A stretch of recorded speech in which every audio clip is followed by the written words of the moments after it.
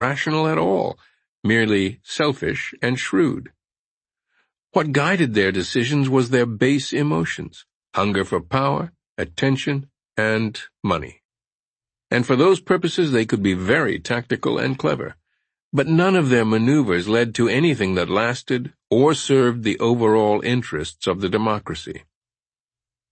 What consumed Pericles as a thinker and a public figure was how to get out of this trap, how to be truly rational in an arena dominated by emotions. The solution he came up with is unique in history and devastatingly powerful in its results. It should serve as our ideal. In his conception, the human mind has to worship something, has to have its attention directed to something it values above all else. For most people, it is their ego. For some, it is their family, their clan, their god, or their nation. For Pericles, it would be nous, the ancient Greek word for mind or intelligence. Nous is a force that permeates the universe, creating meaning and order. The human mind is naturally attracted to this order.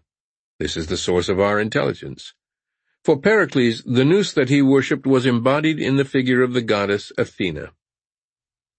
Athena was literally born from the head of Zeus, her name itself reflecting this, a combination of God, theos, and mind, nous. But Athena came to represent a very particular form of nous, eminently practical, feminine, and earthy. She is the voice that comes to heroes in times of need, instilling in them a calm spirit, orienting their minds toward the perfect idea for victory and success, then giving them the energy to achieve this. To be visited by Athena was the highest blessing of them all, and it was her spirit that guided great generals and the best artists, inventors, and tradesmen. Under her influence, a man or woman could see the world with perfect clarity and hit upon the action that was just right for the moment. For Athens, her spirit was invoked to unify the city, make it prosperous and productive. In essence, Athena stood for rationality, the greatest gift of the gods to mortals, for it alone could make a human act with divine wisdom. To cultivate his inner Athena, Pericles first had to find a way to master his emotions. Emotions turn us inward, away from nous, away from reality. We dwell on our anger or our insecurities. If we look out at the world and try to solve problems, we see things through the lens of these emotions. They cloud our vision. Pericles trained himself to never react in the moment, to never make a decision while under the influence of a strong emotion. Instead, he analyzed his feelings. Usually when he looked closely at his insecurities or his anger, he saw that they were not really justified, and they lost their significance under scrutiny. Sometimes he had to physically get away from the heated assembly and retire to his house, where he remained alone for days on end, calming himself down. Slowly, the voice of Athena would come to him. He decided to base all of his political decisions on one thing: what actually served the greater good of Athens. His goal was to unify the citizenry through genuine love of democracy and belief in the superiority of the Athenian way. Having such a standard helped him avoid the ego trap. It impelled him to work to increase the participation and power of the lower and middle classes, even though such a strategy could easily turn against him. It inspired him to limit wars, even though this meant less personal glory for him. And finally, it led to his greatest decision of all, the public works project that transformed Athens. To help himself in this deliberative process, he opened his mind to as many ideas and options as possible, even to those of his opponents. He imagined all of the possible consequences of a strategy before committing to it. With a calm spirit and an open mind, he hit upon policies that sparked one of the true golden ages in history. One man was able to infect an entire city with his rational spirit. What happened to Athens after he departed from the scene speaks for itself. The Sicilian expedition represented everything he had always opposed. A decision secretly motivated by the desire to grab more land, blinded to its potential consequences. Understand, like everyone, you think you are rational, but you are not. Rationality is not a power you are born with, but one you acquire through training and practice. The voice of Athena simply stands for a higher power that exists within you right now, a potential you have perhaps felt in moments of calmness and focus, the perfect idea coming to you after much thinking. You are not connected to this higher power in the present because your mind is weighed down with emotions. Like Pericles in the assembly, you are infected by all of the drama that others churn up. You are continually reacting to what people give you, experiencing waves of excitement, insecurity, and anxiety that make it hard to focus. Your attention is pulled this way and that, and without the rational standard to guide your decisions, you never quite reach the goals that you set. At any moment, this can change with a simple decision: to cultivate your inner Athena. Rationality is then what you will value the most, and that which will serve as your guide. Your first task is to look at those emotions that are continually infecting your ideas and decisions. Learn to question yourself. Why this anger or resentment? Where does this incessant need for attention come from? Under such scrutiny, your emotions will lose their hold on you. You will begin to think for yourself, instead of reacting to what others give you. Emotions tend to narrow the mind, making us focus on one or two ideas that satisfy our immediate desire for power or attention, ideas that usually backfire. Now, with a calm spirit, you can entertain a wide range of options and solutions. You will deliberate longer before acting and reassess your strategies. The voice will become clearer and clearer. When people besiege you with their endless dramas and petty emotions, you will resent the distraction and apply your rationality to think past them. Like an athlete continually getting stronger through training, your mind will become more flexible and resilient. Clear and calm, you will see answers and creative solutions that no one else can envision. It's just as though one's second self were standing beside one.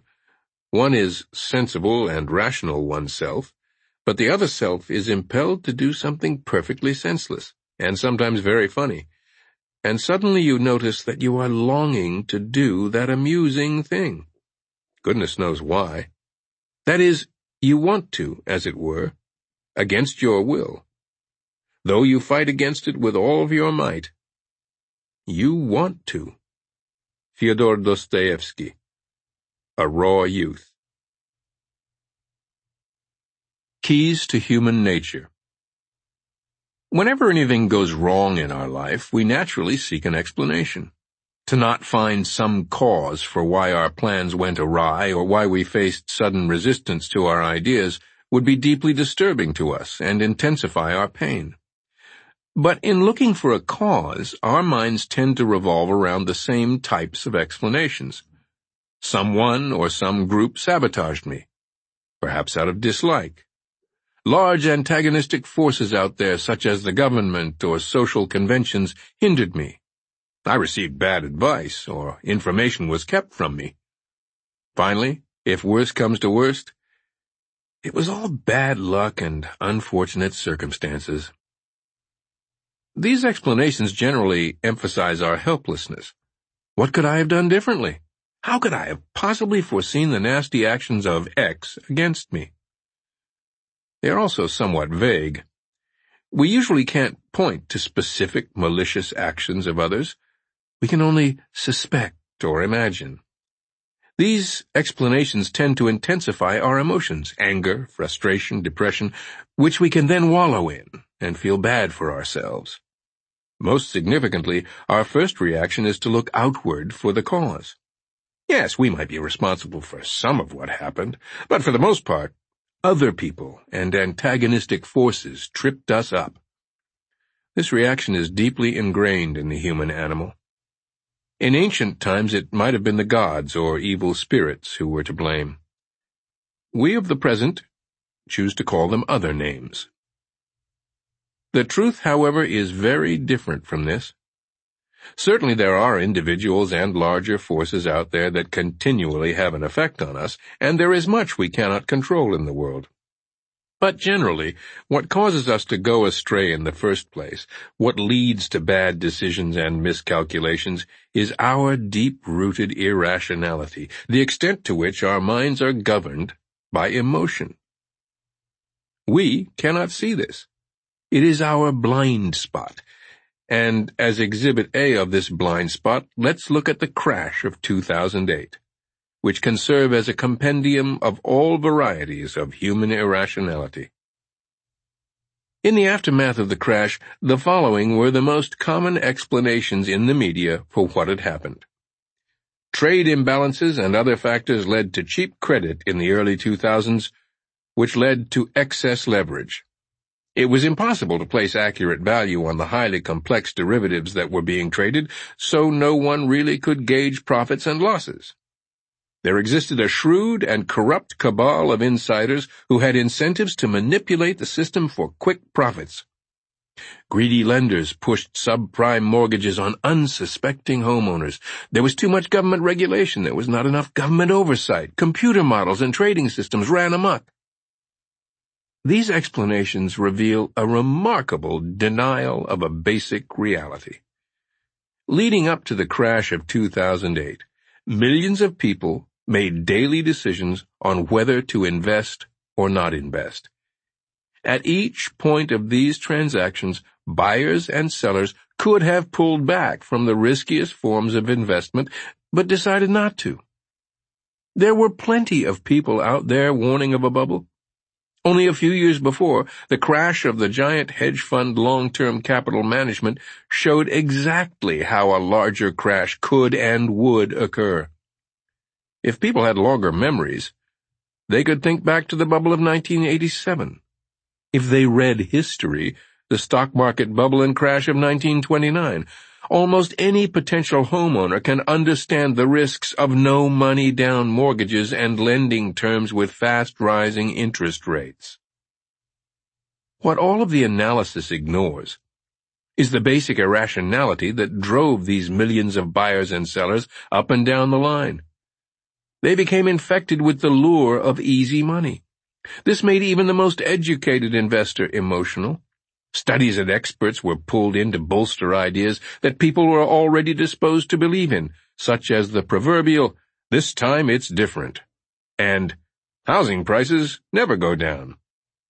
A wave of unbridled optimism swept through masses of people. Then came the panic and crash, and the ugly confrontation with reality. Instead of coming to terms with the orgy of speculation that had overwhelmed one and all, making smart people look like idiots, fingers were pointed at outside forces. Anything to deflect the real source of the madness.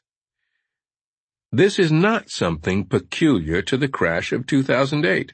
The same types of explanations were trotted out after the crashes of 1987 and 1929, the railway mania in the 1840s in England, and the South Sea bubble of the 1720s also in England. People spoke of reforming the system. Laws were passed to limit speculation. And none of this worked. Bubbles occur because of the intense emotional pull they have on people, which overwhelms any reasoning powers an individual mind might possess. They stimulate our natural tendencies toward greed, easy money, and quick results. It is hard to see other people making money and not join in. There is no regulatory force on the planet that can control human nature, and because we do not confront the real source of the problem, bubbles and crashes keep repeating and will keep repeating as long as there are suckers and people who do not read history. The recurrence of this mirrors the recurrence in our own lives of the same problems and mistakes. forming negative patterns. It is hard to learn from experience when we are not looking inward at the true causes. Understand. The first step toward becoming rational is to understand our fundamental irrationality. There are two factors that should render this more palatable to our egos. Nobody is exempt from the irresistible effect of emotions on the mind, not even the wisest among us. And to some extent, irrationality is a function of the structure of our brains and is wired into our very nature by the way we process emotions. Being irrational is almost beyond our control. To understand this, we must look at the evolution of emotions themselves. For millions of years, living organisms depended on finely tuned instincts for survival. In a split second, a reptile could sense danger in the environment and respond with an instantaneous flight from the scene. There was no separation between impulse and action. Then, slowly, for some animals, this sensation evolved into something larger and longer. A feeling of fear. In the beginning, this fear merely consisted of a high level of arousal with the release of certain chemicals, alerting the animal to a possible danger. With this arousal and the attention that came with it, the animal could respond in several ways instead of just one. It could become more sensitive to the environment and learn. It stood a better chance of survival because its options were widened. This sensation of fear would last only a few seconds or even less, for speed was of the essence. For social animals, these arousals and feelings took on a deeper and more important role. They became a critical form of communication. Vicious sounds or hair standing on end could display anger, warding off an enemy or signaling a danger. Certain postures or smells revealed sexual desire and readiness. Postures and gestures signaled the desire to play. Certain calls from the young revealed deep anxiety and the need for the mother to return. With primates, this became ever more elaborate and complex. It has been shown that chimpanzees can feel envy and the desire for vengeance, among other emotions. This evolution took place over the course of hundreds of millions of years. Much more recently, cognitive powers developed in animals and humans, culminating in the invention of language and abstract thinking. As many neuroscientists have affirmed, this evolution has led to the higher mammalian brain being composed of three parts. The oldest is the reptilian part of the brain, which controls all automatic responses that regulate the body. This is the instinctive part. Above that is the old mammalian or limbic brain, governing feeling and emotion. On top of that has evolved the neocortex, the part that controls cognition and, for humans, language. Emotions originate as physical arousal designed to capture our attention and cause us to take notice of something around us. They begin as chemical reactions and sensations that we must then translate into words to try to understand. But because they are processed in a different part of the brain from language and thinking, this translation is often slippery and inaccurate. For instance, we feel anger at person X, whereas in fact the true source of this may be envy. Below the level of conscious awareness, we feel inferior in relation to X and want something he or she has.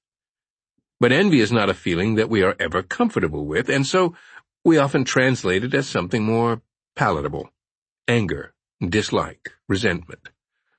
Or let us say one day we are feeling a mood of frustration and impatience. Person Y crosses our path at the wrong moment and we lash out, unaware that this anger is prompted by a different mood and out of proportion to Y's actions. Or let us say that we are truly angry at person Z. But the anger is sitting inside of us, caused by someone in our past who hurt us deeply, perhaps a parent. We direct the anger at Z because they remind us of this other person. In other words, we do not have conscious access to the origins of our emotions and the moods they generate. Once we feel them, all we can do is try to interpret the emotion, translate it into language. But more often than not, we get this wrong. We latch on to interpretations that are simple and that suit us, or we remain baffled. We don't know why we feel depressed, for example. This unconscious aspect of emotions also means that it is very hard for us to learn from them, to stop or prevent compulsive behavior. Children who felt abandoned by their parents will tend to create patterns of abandonment in later life, without seeing the reason. Pay special attention to trigger points from early childhood later on. The communicating function of emotions, a critical factor for social animals, also becomes somewhat tricky for us. We communicate anger when it is something else we are feeling, or about someone else. But the other person cannot see this, and so they react as if personally attacked, which can create cascading misinterpretations. Emotions evolved for a different reason than cognition. These two forms of relating to the world are not connected seamlessly in our brains. For animals unburdened by the need to translate physical sensations into abstract language, emotions function smoothly as they were meant to. For us, the split between our emotions and our cognition is a source of constant internal friction, comprising a second emotional self within us that operates beyond our will. Animals feel fear for a brief time. Then it is gone. We dwell on our fears, intensifying them and making them last well past the moment of danger, even to the point of feeling constant anxiety. Many might be tempted to imagine that we have somehow tamed this emotional self through all of our intellectual and technological progress. After all, we don't appear as violent or passionate or superstitious as our ancestors. But this is an illusion. Progress and technology have not rewired us. They have merely altered the forms of our emotions and the type of irrationality that comes with them. For instance, new forms of media have enhanced the age-old ability of politicians and others to play on our emotions in ever subtler and more sophisticated ways. Advertisers bombard us with highly effective subliminal messages. Our continual connection to social media makes us prone to new forms of viral emotional effects. These are not media designed for calm reflection. With their constant presence, we have less and less mental space to step back and think. We are as besieged with emotions and needless drama as the Athenians in the assembly, because human nature has not changed. Clearly, the words rational and irrational can be quite loaded. People are always labeling those who disagree with them irrational. What we need is a simple definition that can be applied as a way of judging, as accurately as possible, the difference between the two. The following shall serve as our barometer. We constantly feel emotions, and they continually infect our thinking, making us veer toward thoughts that please us and soothe our egos. It is impossible not to have our inclinations and feelings somehow involved in what we think. Rational people are aware of this, and through introspection and effort are able, to some extent, to subtract emotions from their thinking and counteract their effect. Irrational people have no such awareness. They rush into action without carefully considering the ramifications and consequences. We can see the difference in the decisions and actions that people take and the results that ensue. Rational people demonstrate over time that they are able to finish a project, to realize their goals, to work effectively with a team, and to create something that lasts. Irrational people reveal in their lives negative patterns, mistakes that keep repeating, unnecessary conflicts that follow them wherever they go, dreams and projects that are never realized, anger and desires for change that are never translated into concrete action. They are emotional and reactive and unaware of this. Everyone is capable of irrational decisions, some of which are caused by circumstances beyond our control. And even the most emotional types can hit upon great ideas or succeed momentarily through boldness. So it is important to judge over time whether a person is rational or irrational. Can they sustain success and hit upon several good strategies? Can they adjust and learn from failures? We can also see the difference between a rational and irrational person in particular situations, when it comes to calculating long-term effects and seeing what truly matters. For instance, in a divorce proceeding with child custody issues, rational people will manage to let go of their bitterness and prejudice and reason what is in the best overall long-term interests of the child. Irrational people will become consumed with a power struggle against the spouse, will let resentments and desires for vengeance secretly guide their decisions.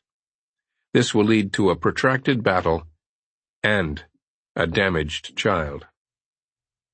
When it comes to hiring an assistant or partner, rational people will use competence as their barometer. Can this person do the job? An irrational person will easily fall under the spell of those who are charming, who know how to feed their insecurities, or who pose little challenge or threat, and will hire them without realizing the reasons. This will lead to mistakes and inefficiencies for which the irrational person will blame others.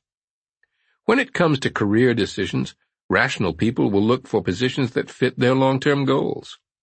Irrational types will decide based on how much money they can immediately make, what they feel they deserve in life, sometimes very little, how much they can slack off on the job, or how much attention the position might bring them. This will lead to career dead ends. In all cases, the degree of awareness represents the difference. Rational people can readily admit their own irrational tendencies and the need to be vigilant. On the other hand, irrational people become highly emotional when challenged about the emotional roots of their decisions. They are incapable of introspection and learning. Their mistakes make them increasingly defensive. It is important to understand that rationality is not some means of transcending emotion. Pericles himself valued bold and adventurous action. He loved the spirit of Athena and the inspiration she brought. He wanted Athenians to feel love for their city and empathy for their fellow citizens. What he envisioned was a state of balance, a clear understanding of why we feel the way we do, conscious of our impulses so that we can think without being secretly compelled by our emotions. Pericles wanted the energy that comes from impulses and emotions to serve our thinking self. That was his vision of rationality and our ideal. Fortunately, to acquire rationality is not complicated. It simply requires knowing and working through a three-step process. First, we must become aware of what we shall call low-grade irrationality. This is a function of the continual moods and feelings that we experience in life, below the level of consciousness. When we plan or make decisions, we are not aware of how deeply these moods and feelings skew the thinking process. They create in our thinking pronounced biases that are so deeply ingrained in us that we see evidence of them in all cultures and all periods of history. These biases, by distorting reality, lead to the mistakes and ineffective decisions that plague our lives. Being aware of them, we can begin to counterbalance their effects. Second, we must understand the nature of what we shall call high-grade irrationality. This occurs when our emotions become inflamed, generally because of certain pressures. As we think about our anger, excitement, resentment, or suspicion, it intensifies into a reactive state. Everything we see or hear is interpreted through the lens of this emotion.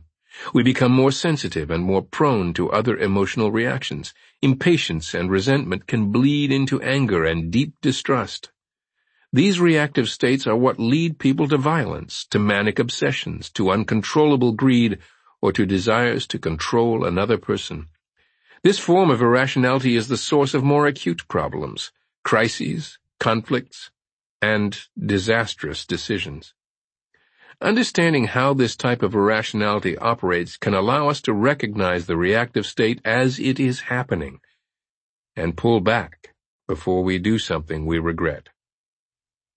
Third, we need to enact certain strategies and exercises that will strengthen the thinking part of the brain and give it more power in the eternal struggle with our emotions. The following 3 steps will help you begin on the path toward rationality. It would be wise to incorporate all 3 into your study and practice in human nature. Step 1. Recognize the biases. Emotions are continually affecting our thought processes and decisions below the level of our awareness. And the most common emotion of them all is the desire for pleasure and the avoidance of pain. Our thoughts almost inevitably revolve around this desire. We simply recoil from entertaining ideas that are unpleasant or painful to us. We imagine we are looking for the truth or being realistic, when in fact we are holding on to ideas that bring a release from tension and soothe our egos, make us feel superior. This pleasure principle in thinking is the source of all of our mental biases. If you believe that you are somehow immune to any of the following biases, it is simply an example of the pleasure principle in action. Instead, it is best to search and see how they continually operate inside you, as well as learn how to identify such irrationality in others. Confirmation bias. I look at the evidence and arrive at my decisions through more or less rational processes. To hold an idea and convince ourselves we arrived at it rationally, we go in search of evidence to support our view. What could be more objective or scientific? But because of the pleasure principle and its unconscious influence, we manage to find the evidence that confirms what we want to believe. This is known as confirmation bias. We can see this at work in people's plans, particularly those with high stakes. A plan is designed to lead to a positive, desired objective. If people considered the possible negative and positive consequences equally, they might find it hard to take any action. Inevitably, they veer toward information that confirms the desired positive result, the rosy scenario, without realizing it. We also see this at work when people are supposedly asking for advice. This is the bane of most consultants. In the end, people want to hear their own ideas and preferences confirmed by an expert opinion. They will interpret what you say in light of what they want to hear. And if your advice runs counter to their desires, they will find some way to dismiss your opinion, your so-called expertise. The more powerful the person, the more they are subject to this form of the confirmation bias. When investigating confirmation bias in the world, take a look at theories that seem a little too good to be true. Statistics and studies are trotted out to prove them. These are not very difficult to find once you are convinced of the rightness of your argument. On the Internet, it is easy to find studies that support both sides of an argument. In general, you should never accept the validity of people's ideas because they have supplied evidence. Instead, examine the evidence yourself in the cold light of day, with as much skepticism as you can muster.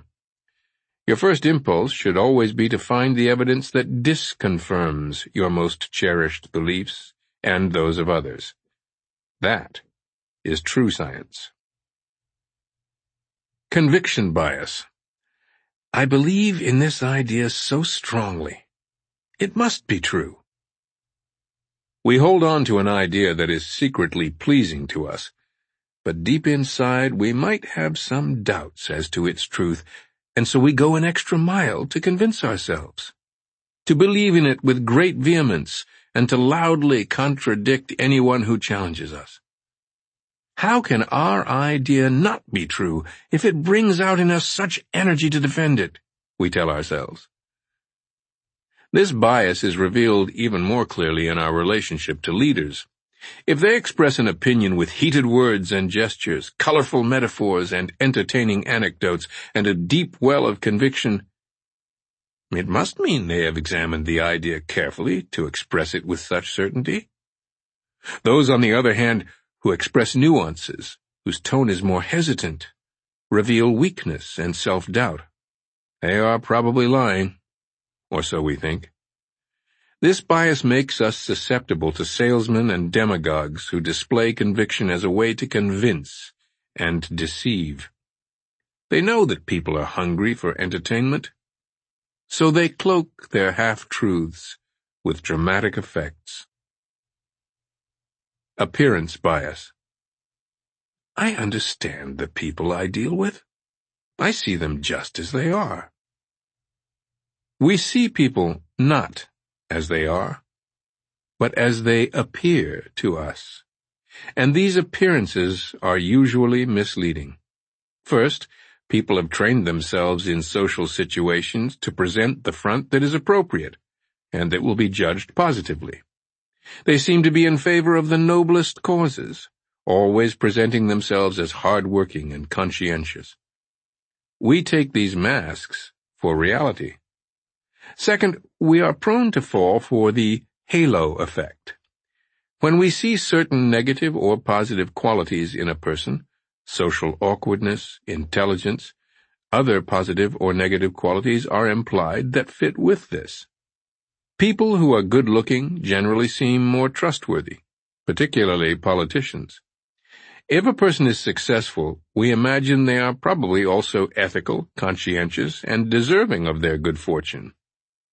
This obscures the fact that many people who have gotten ahead have done so through less than moral actions, which they cleverly disguise from view. The group bias. My ideas are my own. I do not listen to the group. I am not a conformist.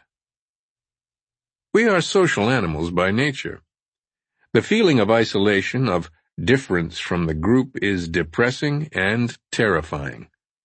We experience tremendous relief when we find others who think the same way we do. In fact, we are motivated to take up ideas and opinions because they bring us this relief. We are unaware of this pull, and so imagine we have come to certain ideas completely on our own. Look at people who support one party or the other, one ideology. A noticeable orthodoxy or correctness prevails, without anyone saying anything or applying overt pressure.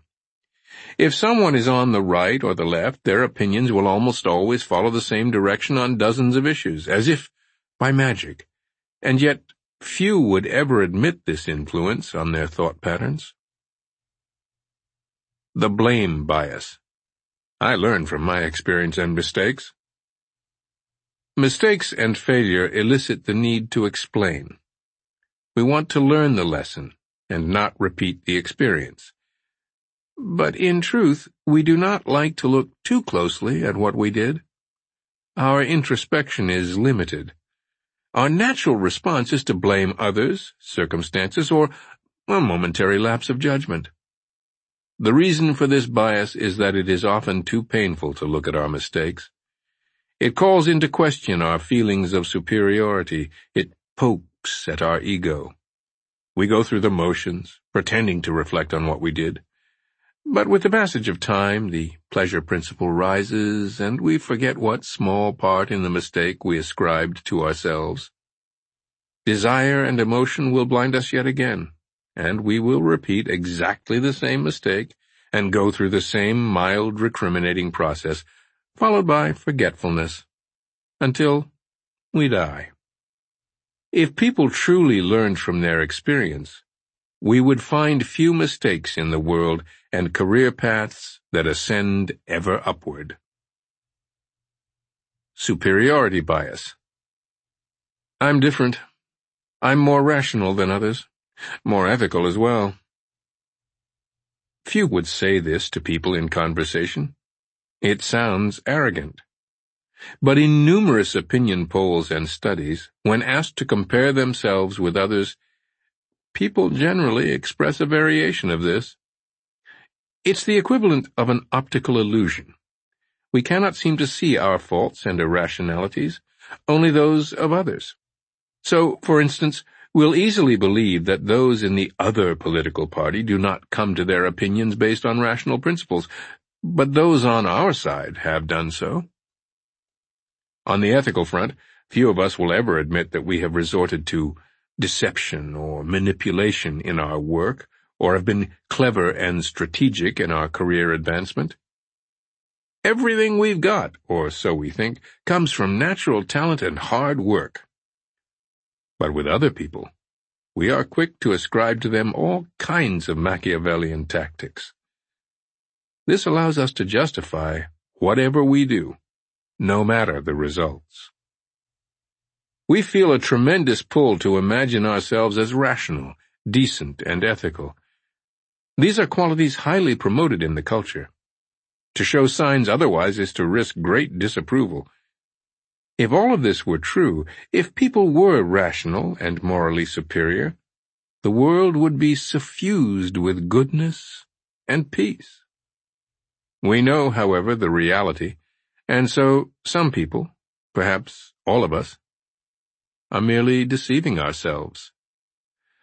Rationality and ethical qualities must be achieved through awareness and effort. They do not come naturally. They come through a maturation process. Step 2. Beware the inflaming factors. Low-grade emotions continually affect our thinking, and they originate from our own impulses. For instance, the desire for pleasing and comforting thoughts. High-grade emotion, however, comes at certain moments, reaches an explosive pitch, and is generally sparked by something external, a person who gets under our skin or particular circumstances. The level of arousal is higher, and our attention is captured completely. The more we think about the emotion, the stronger it gets, which makes us focus even more on it, and so on and so forth. Our minds tunnel into the emotion, and everything reminds us of our anger or excitement. We become reactive. Because we are unable to bear the tension this brings, high-grade emotion usually culminates in some rash action with disastrous consequences. In the middle of such an attack, we feel possessed, as if a second limbic self has taken over. It is best to be aware of these factors so that you can stop the mind from tunneling and prevent the releasing action that you will always come to regret. You should also be aware of high-grade irrationality in others, to either get out of their way or help bring them back to reality. Trigger points from early childhood. In early childhood, we were at our most sensitive and vulnerable. Our relationship to our parents had a much greater impact on us the further back in time we go. The same could be said for any early powerful experience. These vulnerabilities and wounds remain buried deep within our minds. Sometimes we try to repress the memory of these influences, if they happen to be negative, great fears or humiliations. Sometimes, however, they are associated with positive emotions, experiences of love and attention that we continually want to relive. Later in life, a person or event will trigger a memory of this positive or negative experience, and with it a release of powerful chemicals or hormones associated with the memory. Take, for example, a young man who had a distant, narcissistic mother. As an infant or child, he experienced her coldness as abandonment, and to be abandoned must mean he was somehow unworthy of her love. Or similarly, a new sibling on the scene caused his mother to give him much less attention, which he equally experienced as abandonment. Later in life, in a relationship, a woman might hint at disapproval of some trait or action of his, all of which is part of a healthy relationship. This will hit a trigger point. She is noticing his flaws, which, he imagines, precedes her abandonment of him. He feels a powerful rush of emotion, a sense of imminent betrayal. He does not see the source of this. It is beyond his control. He overreacts, accuses, withdraws, all of which leads to the very thing he feared, abandonment. His reaction was to some reflection in his mind, not to the reality. This is the height of irrationality. The way to recognize this in yourself and in others is by noticing behavior that is suddenly childish in its intensity and seemingly out of character. This could center on any key emotion. It could be fear of losing control, of failure. In this case, We react by withdrawing from the situation and the presence of others, like a child curling up into a ball. A sudden illness brought on by the intense fear will conveniently cause us to have to leave the scene. It could be love, desperately searching to recreate a close parental or sibling relationship in the present, triggered by someone who vaguely reminds us of the lost paradise. It could be extreme mistrust originating from an authority figure in early childhood who disappointed or betrayed us, generally the father. This often triggers a sudden rebellious attitude. The great danger here is that in misreading the present and reacting to something in the past, we create conflict, disappointments, and mistrust that only strengthen the wound. In some ways, we are programmed to repeat the early experience in the present. Our only defense is awareness as it is happening. We can recognize a trigger point by the experience of emotions that are unusually primal, more uncontrollable than normal. They trigger tears, deep depression, or excessive hope. People under the spell of these emotions will often have a very different tone of voice and body language, as if they were physically reliving a moment from early life. In the midst of such an attack, we must struggle to detach ourselves and contemplate the possible source, the wound in early childhood, and the patterns it has locked us into. This deep understanding of ourselves and our vulnerabilities is a key step toward becoming rational. Sudden gains or losses. Sudden success or winnings can be very dangerous. Neurologically, chemicals are released in the brain that give a powerful jolt of arousal and energy, leading to the desire to repeat this experience. It can be the start of any kind of addiction and manic behavior. Also, when gains come quickly, we tend to lose sight of the basic wisdom that true success, to really last, must come through hard work. We do not take into account the role that luck plays in such sudden gains. We try again and again to recapture that high from winning so much money or attention. We acquire feelings of grandiosity. We become especially resistant to anyone who tries to warn us. They don't understand, we tell ourselves. Because this cannot be sustained, we experience an inevitable fall, which is all the more painful, leading to the depression part of the cycle. Although gamblers are the most prone to this, it equally applies to business people during bubbles and to people who gain sudden attention from the public. Unexpected losses or a string of losses equally create irrational reactions. We imagine we are cursed with bad luck and that this will go on indefinitely. We become fearful and hesitant, which will often lead to more mistakes or failures. In sports, this can induce what is known as choking, as previous losses and misses weigh on the mind and tighten it up. The solution here is simple. Whenever you experience unusual gains or losses, that is precisely the time to step back and counterbalance them with some necessary pessimism or optimism. Be extra wary of sudden success and attention. They are not built on anything that lasts, and they have an addictive pull. And the fall is always painful. Rising pressure. The people around you generally appear sane and in control of their lives, but put any of them in stressful circumstances with the pressure rising, and you will see a different reality. The cool mask of self-control comes off. They suddenly lash out in anger, reveal a paranoid streak, and become hypersensitive and often petty. Under stress or any threat, the most primitive parts of the brain are aroused and engaged, overwhelming people's reasoning powers. In fact, stress or tension can reveal flaws in people that they have carefully concealed from view. It is often wise to observe people in such moments, precisely as a way to judge their true character. Whenever you notice rising pressure and stress levels in your life, You must watch yourself carefully. Monitor any signs of unusual brittleness or sensitivity, sudden suspicions, fears disproportionate to the circumstances. Observe with as much detachment as possible, finding time and space to be alone.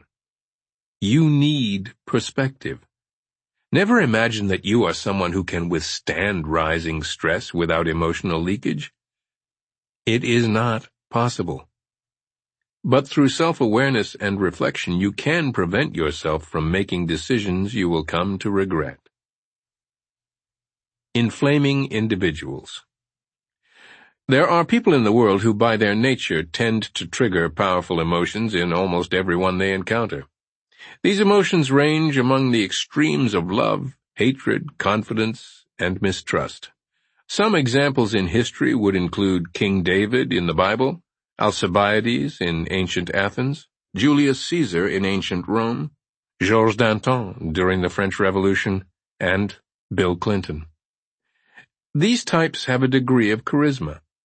They have the ability to express eloquently emotions they are feeling, which inevitably stirs parallel emotions in others. But some of them can also be quite narcissistic. They project their internal drama and troubles outward, catching other people up in the turmoil they create. This leads to profound feelings of attraction in some and repulsion in others.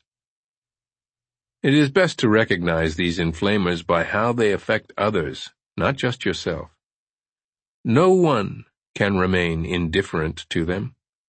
People find themselves incapable of reasoning or maintaining any distance in their presence.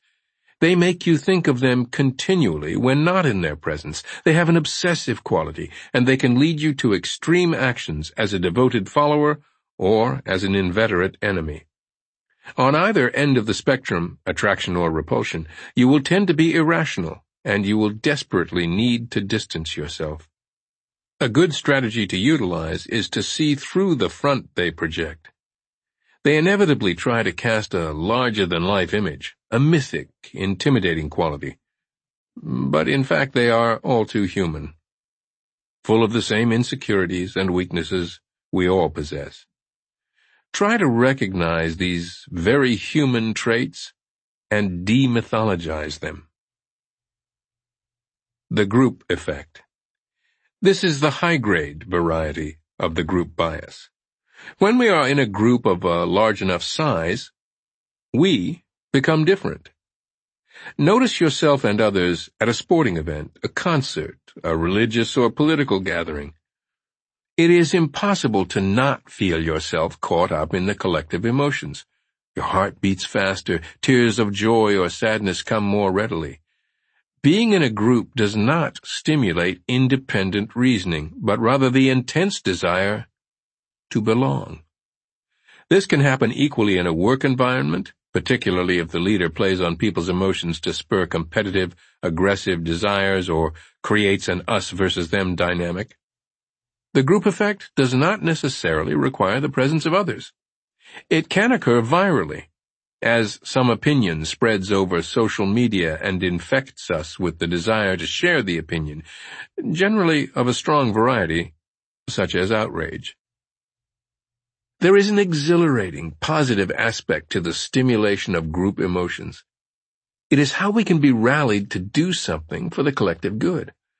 But if you notice the appeal is to more diabolical emotions, such as hatred of the other, rabid patriotism, aggression, or sweeping worldviews, you need to inoculate yourself and see through the powerful pull as it works on you.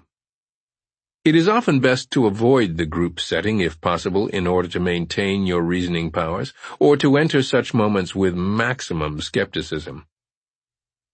Be aware of demagogues who exploit the group effect and stimulate outbreaks of irrationality. They inevitably resort to certain devices. In a group setting, they begin by warming up the crowd, talking about ideas and values that everyone shares, creating a pleasant feeling of agreement. They rely on vague but loaded words full of emotive quality such as justice or truth or patriotism. They talk of abstract, noble goals, rather than the solving of specific problems with concrete action. Demagogues in politics or the media try to stir a continual sense of panic, urgency, and outrage. They must keep the emotional levels high. Your defense is simple. Consider your reasoning powers, your ability to think for yourself, your most precious possession. Resent any kind of intrusion upon your independent mind by others. When you feel you are in the presence of a demagogue, become doubly wary and analytical. A final word on the irrational in human nature. Do not imagine that the more extreme types of irrationality have somehow been overcome through progress and enlightenment. Throughout history, we witness continual cycles of rising and falling levels of the irrational. The great golden age of Pericles, with its philosophers and its first stirrings of the scientific spirit, was followed by an age of superstition, cults, and intolerance. This same phenomenon happened after the Italian Renaissance. That this cycle is bound to recur again and again is part of human nature. The irrational simply changes its look and its fashions. We may no longer have literal witch hunts, but in the 20th century, not so very long ago, we witnessed the show trials of Stalin, the McCarthy hearings in the U.S. Senate, and the mass persecutions during the Chinese Cultural Revolution. Various cults are continually being generated, including cults of personality and the fetishizing of celebrities.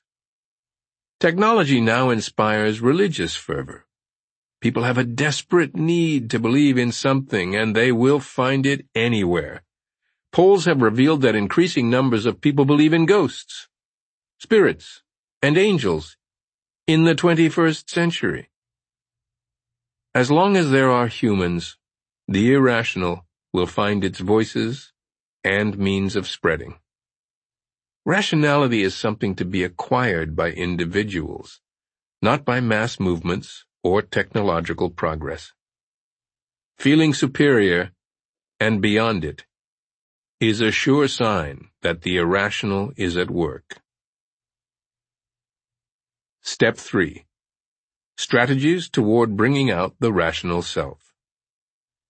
Despite our pronounced irrational tendencies, two factors should give us all hope. First and foremost is the existence throughout history and in all cultures of people of high rationality, the types who have made progress possible. They serve as ideals for all of us to aim for. These include Pericles, the ruler Asoka of ancient India, Marcus Aurelius of ancient Rome, Marguerite de Valois in medieval France, Leonardo da Vinci, Charles Darwin, Abraham Lincoln, the writer Anton Chekhov, the anthropologist Margaret Mead, and the businessman Warren Buffett, to name but a few. All of these types share certain qualities: a realistic appraisal of themselves and their weaknesses, a devotion to truth and reality, a tolerant attitude toward people, and the ability to reach goals that they have set. The second factor is that almost all of us at some point in our lives have experienced moments of greater rationality. This often comes with what we shall call the maker's mindset. We have a project to get done, perhaps with a deadline. The only emotion we can afford is excitement and energy. Other emotions simply make it impossible to concentrate. Because we have to get results, we become exceptionally practical. We focus on the work, our mind calm, our ego not intruding. If people try to interrupt or infect us with emotions, we resent it. These moments, as fleeting as a few weeks or hours, reveal the rational self that is waiting to come out. It just requires some awareness and some practice. The following strategies are designed to help you bring out that inner Pericles or Athena. Know yourself thoroughly. The emotional self thrives on ignorance. The moment you are aware of how it operates and dominates you is the moment it loses its hold on you